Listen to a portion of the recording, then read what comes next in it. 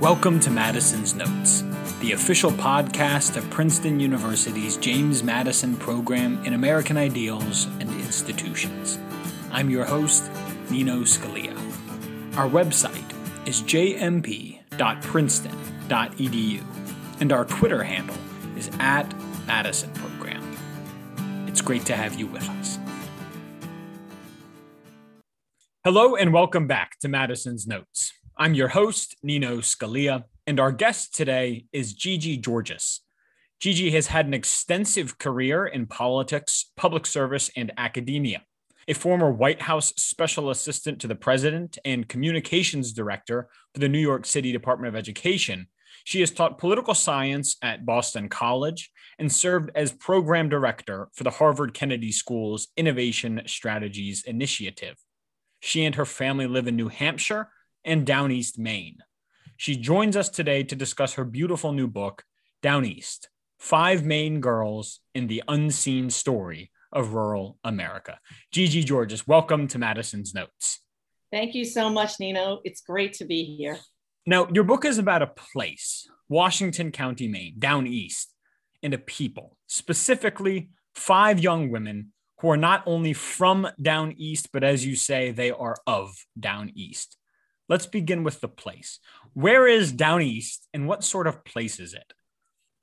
So Downeast, Washington County is about an hour's drive north of one of the most well-known parts of Maine, Bar Harbor, or as we often call it, Acadia. It is incredibly isolated geographically, despite its relative closeness to Bar Harbor, whereas I write in the book, you draw busloads and billionaires every summer. It's also, it's incredibly geographically sparse. So a lot of people don't know that Maine is the most rural state in the nation. And Washington County is pretty much at a tie for being the most rural county in that most rural state in the nation. It has literally 12 people per square mile. Wow. So if you think about it, right? If you had the same density in Manhattan, you'd have 275 residents in Manhattan, not 275,000, right? 275. So it is really, really spread out.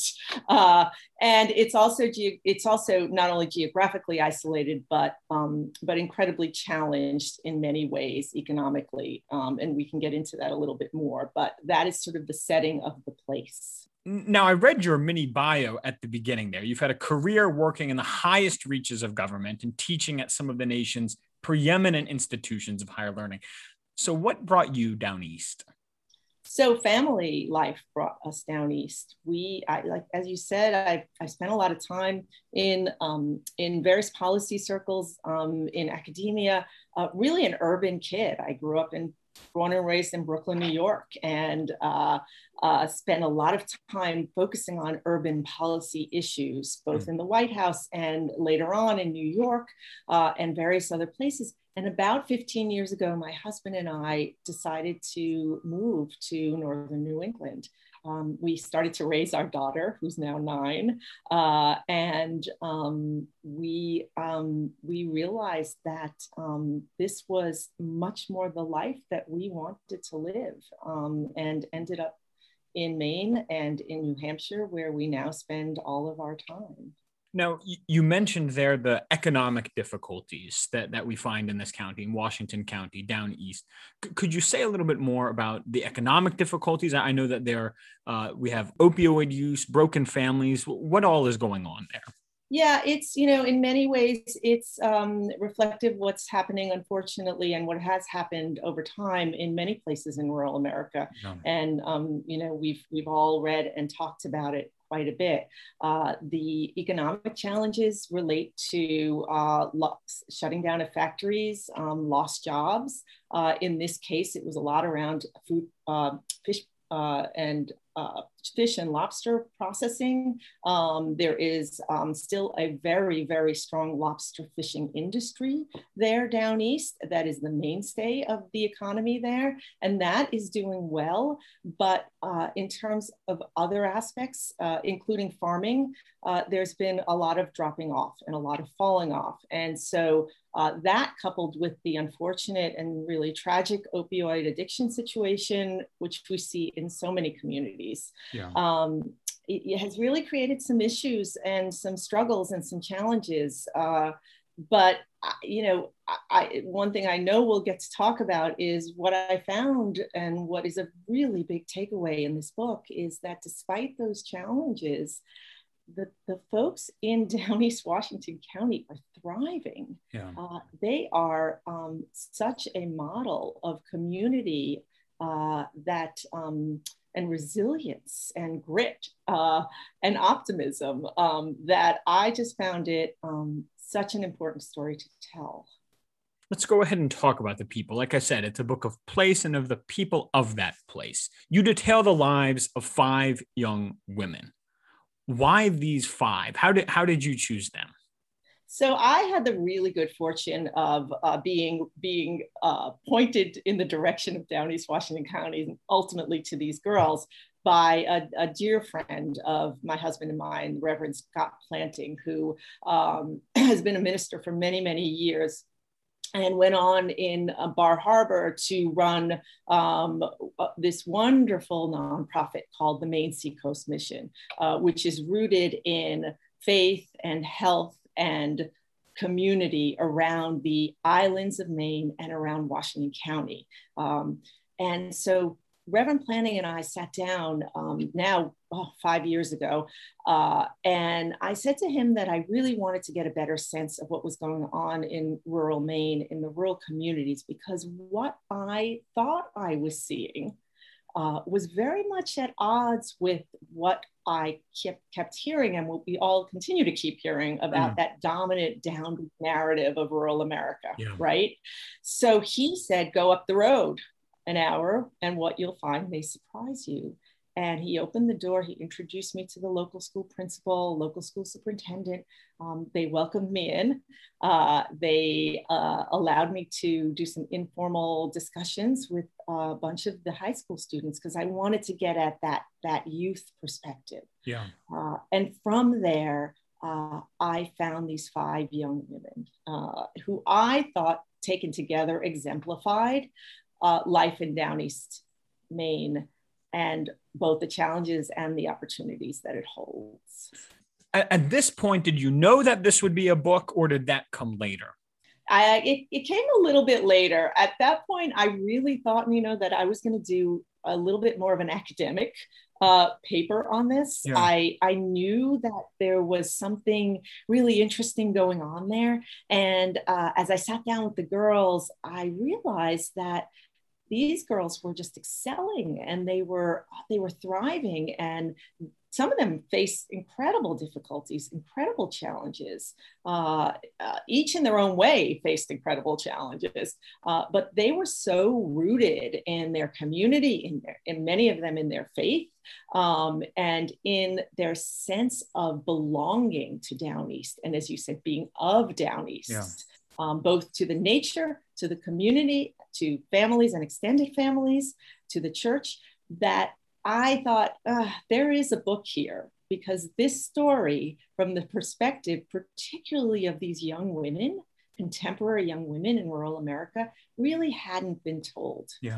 You mentioned how these young women were facing extraordinary difficulties and challenges, and yet they're thriving. And while reading, I found myself constantly having to remind myself, or constantly being reminded, of just how young these young women are.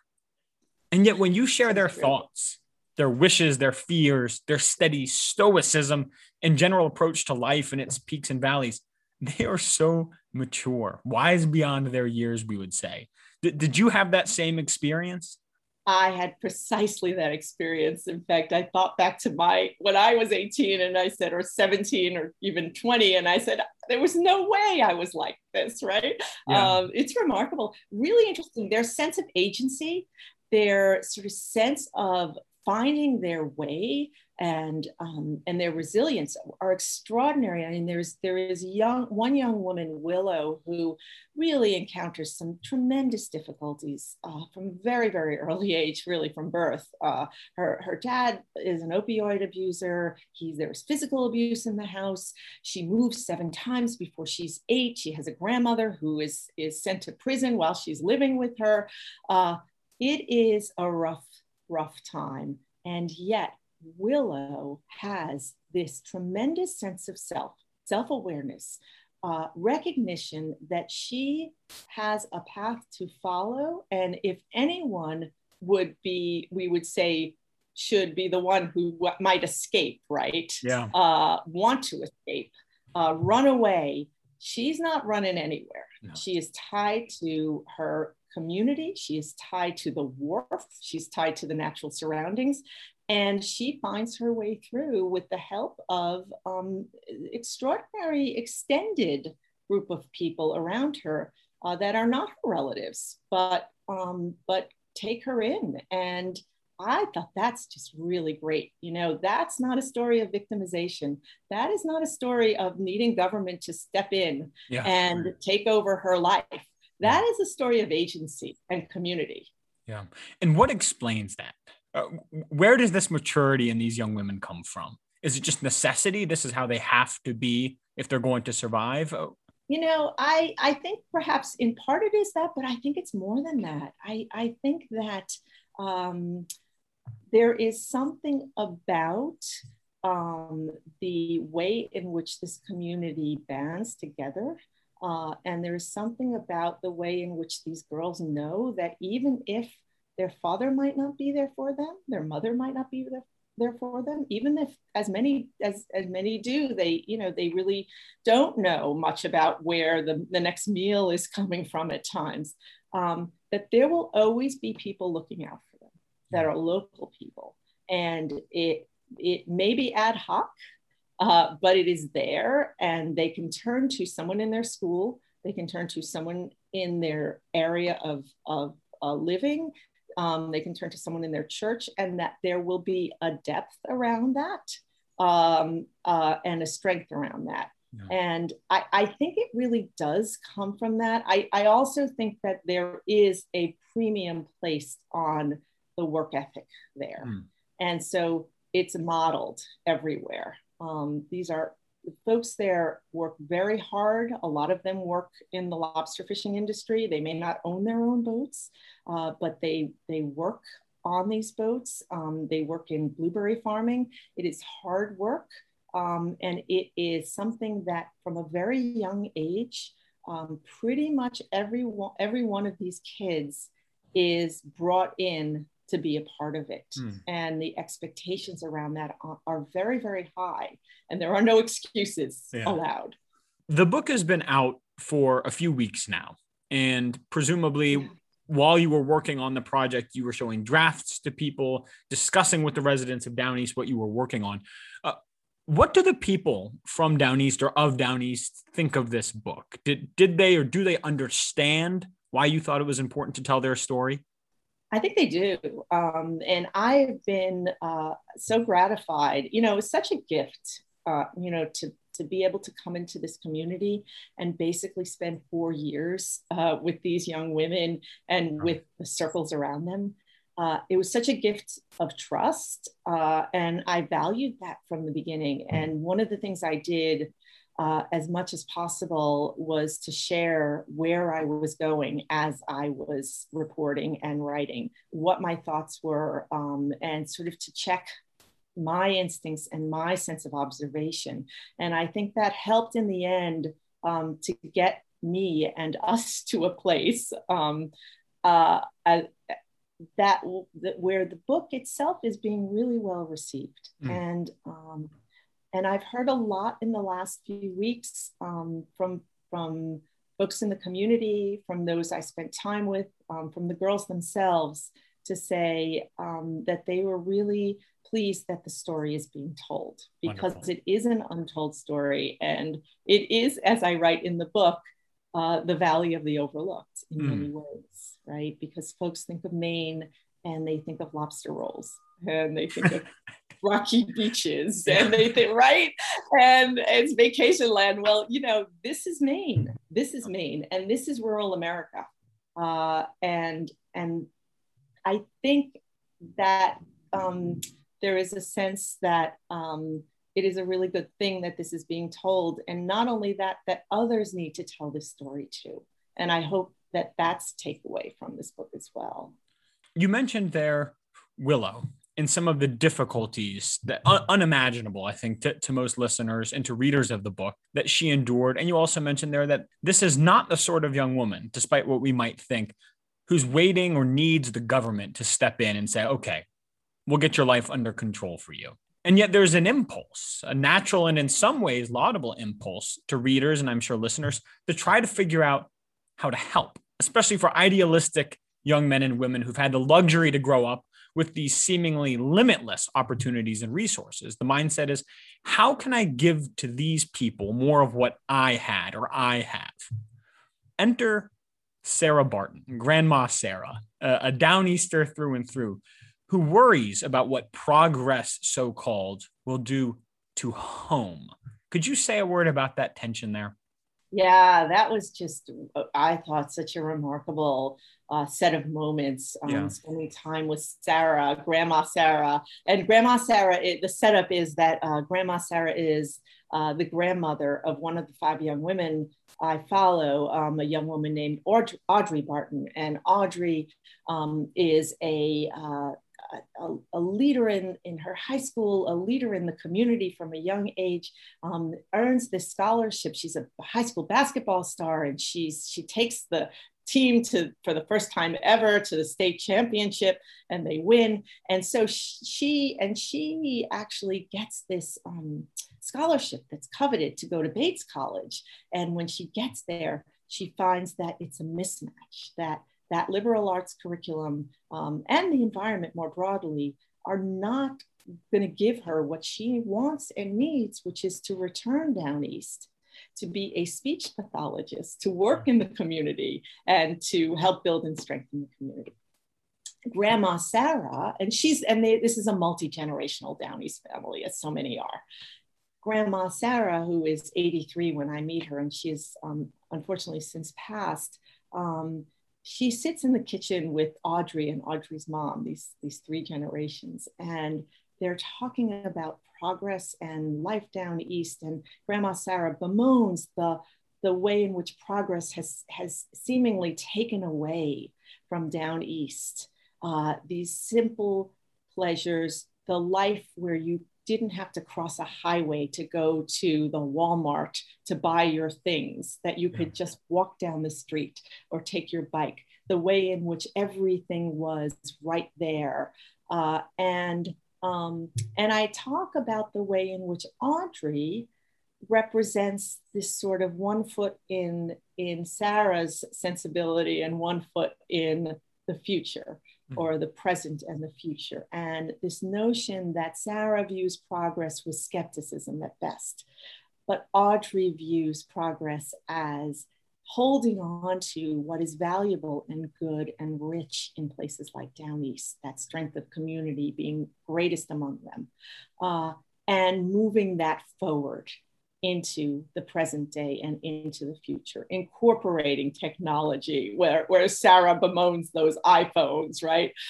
Incorporating technology, incorporating the way in which we can be connected in the simplest ways and also connected through the more progressive, quote, ways. And Sarah, as Sarah's vision in some ways fades, it does not disappear, right, in these girls. Yeah. It is carried forward in different iterations, and that's a healthy form of progress, and certainly suited to life in rural America, and something that perhaps we can all look to as an iteration of progress that is not to be looked down upon, but to be valued. This is a question that is a difficult question to ask, and I'm not entirely sure how to even put it to you. We were talking about this a little beforehand, but in this book, you recount numerous stories of young women who become pregnant while in high school and college. Their college plans are derailed. High school plans are derailed. And yet the word abortion doesn't appear once. And I think you told me beforehand that in your years working on this book, it didn't even come up then. That right. to me is very beautiful. I'm curious your thoughts on it and why you think that is.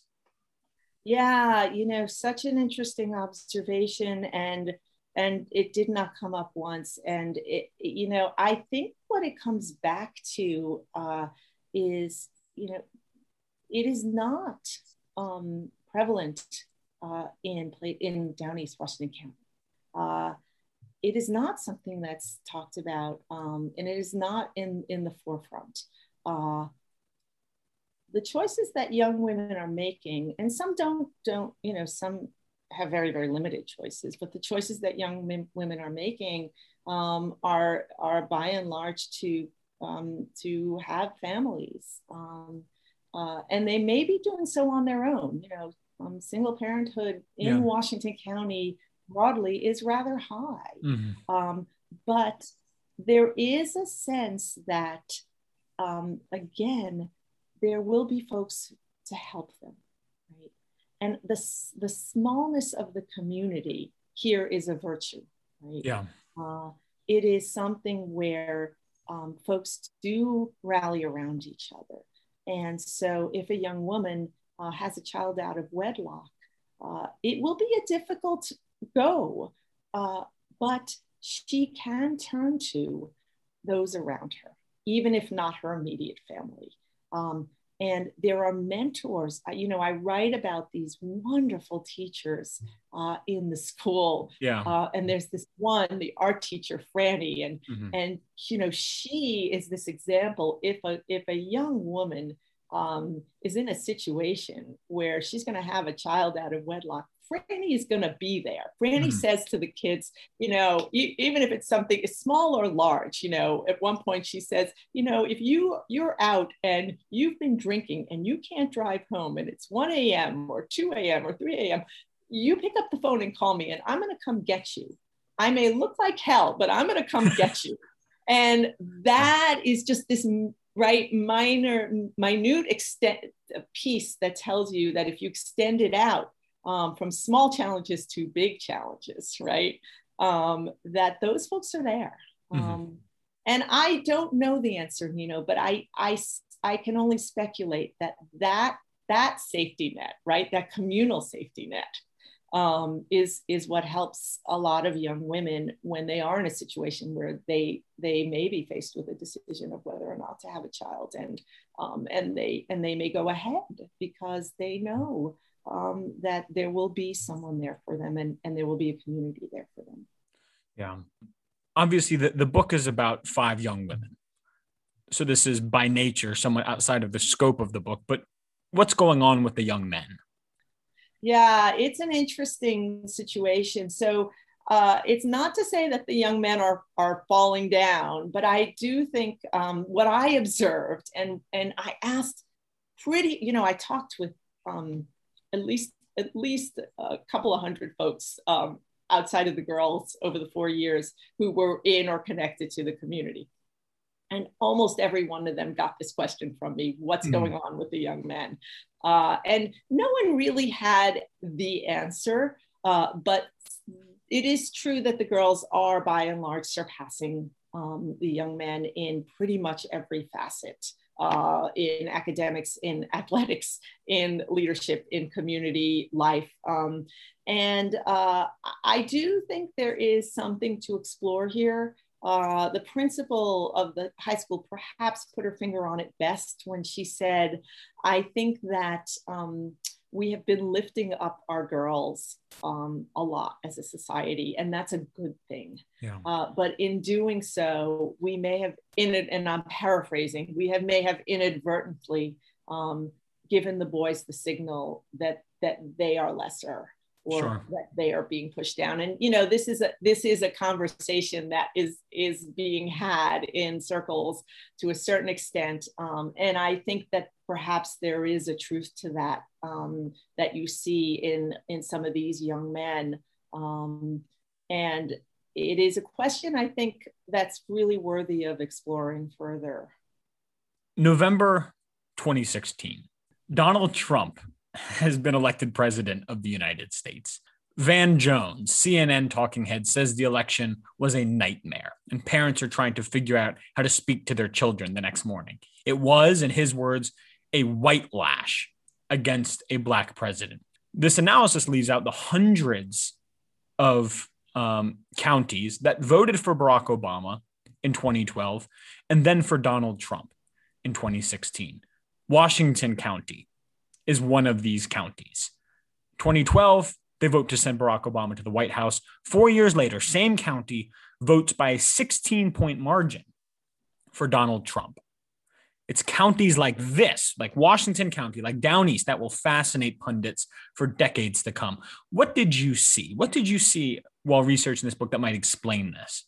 Yeah, it's so interesting. This was absolutely one of those counties, and what I saw was really people, residents, a community that was looking for someone to champion their concerns, to recognize that they are not the valley of the overlooked, right? That sees them. And there's been a lot of conversation about this, right? And, you know, we'll start with J.D. Vance and Hillbilly Elegy and, you know, that aha moment, right? Around the election when back in 2016, there was all of this attention, right? Suddenly on rural America to say, well, why? Well, why? And particularly around the many counties that went from Barack Obama to Donald Trump, right? And so I saw, you know, it was a moment, right? And then it does seem that conversation faded away, right? And we went back to, as a right, we more broadly, the media in particular, went back to sort of looking at rural America as this place of hopelessness and despair, and unfortunately as well with an overlay far too often around the questions of race. The folks in Downeast, Washington County, they are, what their concerns are around the health of their families, the health of the economy in their own communities, around maintaining the values that they hold very dear, and around being seen. And then more broadly than that, they want to continue to practice in their own way, their own sense of community. They want to be allowed to express themselves, and you know, there's a lot of optimism there. And I think, you know, look, I think that 2016 Donald Trump tapped into that sense of wanting to look forward, right? And so that, I think, continues on to this day, and that even through the really, really tough difficulties of the COVID overlay, where a lot of these lobster fishermen, for example, couldn't find a price for their fish, they maintained a sense of optimism that they would find their way out. And I think that's sort of at the root of where they are politically and otherwise. You mentioned J.D. Vance in his best-selling book, also published in 2016, Hillbilly Elegy. Became a #1 New York Times bestseller and has since been made into a major motion picture starring Amy Adams. It's a story about rural America, as your book is, but it's also a story, if you ask the average reader or listener or critic or a reviewer of the book, about one man's escape from a place perhaps better described as a prison. Your book is not that. Downeast is not that. If Hillbilly Elegy is about an ascent or an escape, Downeast is about these young women finding purpose in their rootedness. Could you say a word about that? Yes. So you just hit absolutely, Nino, on the central theme of this book and the way in which it diverges from the J.D. Vance, right, narrative, and very consciously so. The girls. This is not a story of that 1 in a million who escapes in order to succeed. This is a story about these girls, and more broadly, many, many young people in the community who want to stay and build. They don't want to abandon their communities. They are tied to their communities in very deep and meaningful ways. They recognize the warts. So this is not Pollyanna, right? They recognize that there are challenges. They recognize that there are ways in which their communities can do better and be better, but they believe in their communities. They believe in the lifestyle and in the ways in which these communities build around each other and are connected to each other. And they want to make their lives there, and they want to raise their families there. And they see better things on the horizon while maintaining what is valuable. They're also incredibly connected to the natural surroundings. And that is a very big piece of it as well, very connected to the land and sea. But I would say, so it is really interesting that and in many ways it was what prompted me to write this, that these stories that we keep hearing about the need to escape are really only part of the story. And I think they do a disservice to small towns, not just in Maine, but across the country. And it's time to celebrate those aspects of community and the centrality of those who want to stay. Yeah, I'd like to celebrate those small communities right now for a second. And if it's all right with you, I'll read the last paragraph here of the epilogue to the book. I mentioned in your introduction that it is a beautiful book. Listeners will hear that right here. You write, "Today, the yearning for a sense of community is stronger than it's been in modern history. We feel the power of it as, by necessity, we turn our bodies inward. We self-isolate. We sidestep neighbors at grocery stores. We tighten our masks and learn to mark the measure of 6 feet. And yet, as we distance ourselves to ward off a cunning illness, we learn the value of connection that transcends physicality. It is something that Downeasters and millions of other small-town Americans have practiced for generations. And in the end, we are left to consider that perhaps it is not they who have been left behind, but the rest of us." If there's anything else you'd like to add to that, I would love to hear it. Yeah, so this just struck me so strongly, particularly during that continues to a certain extent, but certainly the height of the COVID lockdowns, right?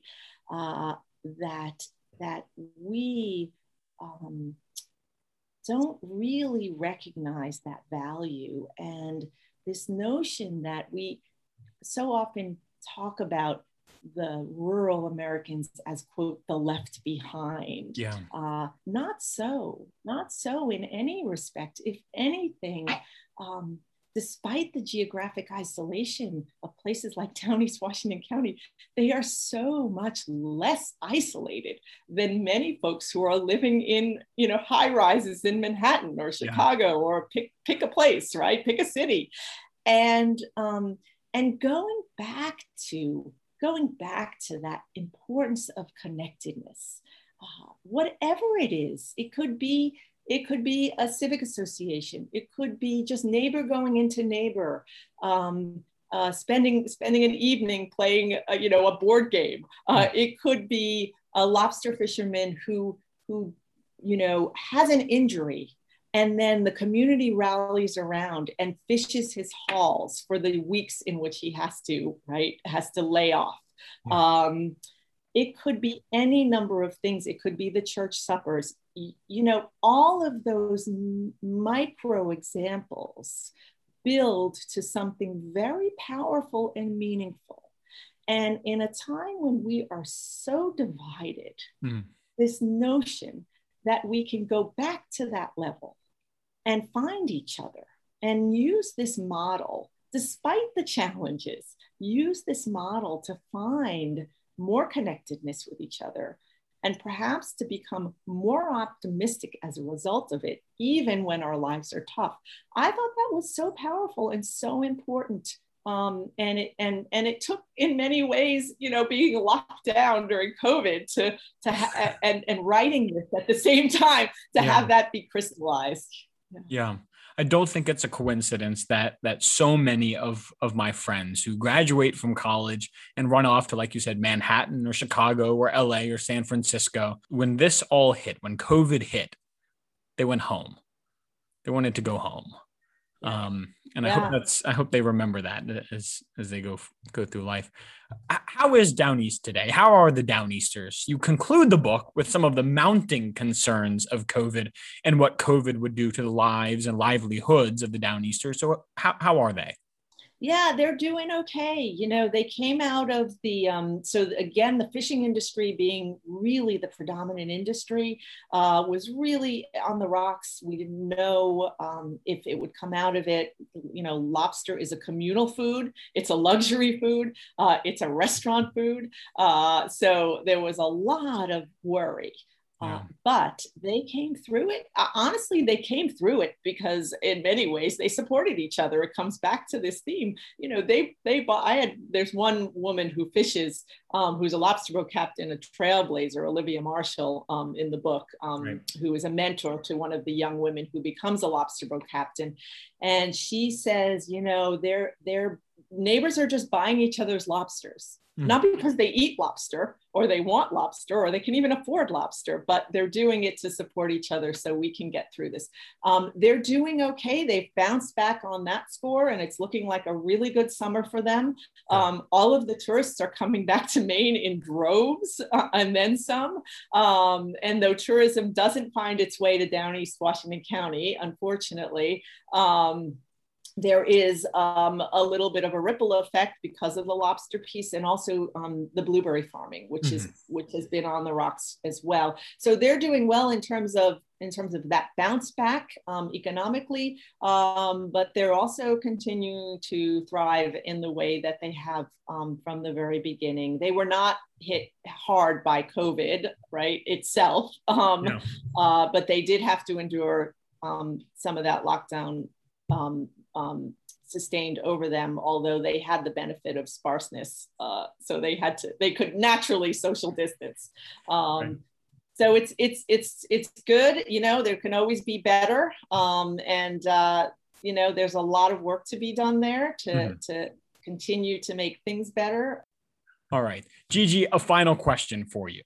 How has your time down east and the time you spent with the people of Downeast changed you?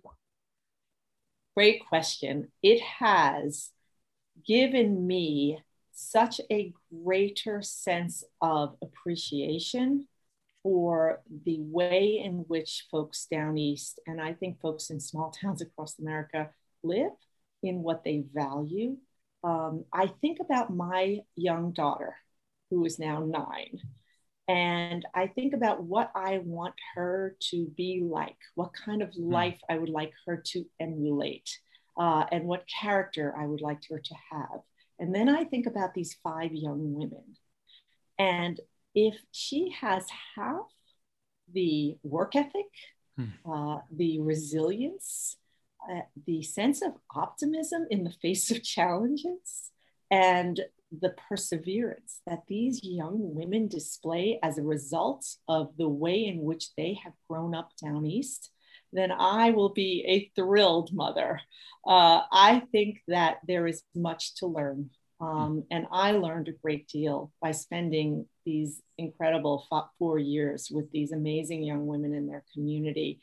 And my hope is that in reading this, folks will also discover the way in which small towns have something tremendous to contribute, not only to the national conversation, but to our own reflection of ourselves and our place in this beautiful country, and our appreciation for it. Well, that was certainly my experience reading the book. I hope our listeners have gotten at least a small taste of that, but I encourage everyone to go out and get a copy of Downeast, 5 Maine Girls and the Unseen Story of Rural America. Gigi Georges, thank you so very much for joining us today on Madison's Notes. Thank you so much, Nino. It's been such a pleasure to talk to you today. There you have it, Madisonians. Gigi Georges on Downeast. I've mentioned this a few times already, but I'll say it again. Downeast is a beautiful book, deeply moving and even inspiring. You can find a link to the book in the show notes of this episode, and I encourage everyone to get a copy. You will not regret it. But that's all for us today. If you enjoyed this conversation, please be sure to subscribe to the show and leave us a 5-star rating on iTunes. Thank you for joining today's conversation with Gigi Georges, and I hope to have you back with us next time, here on Madison's Notes.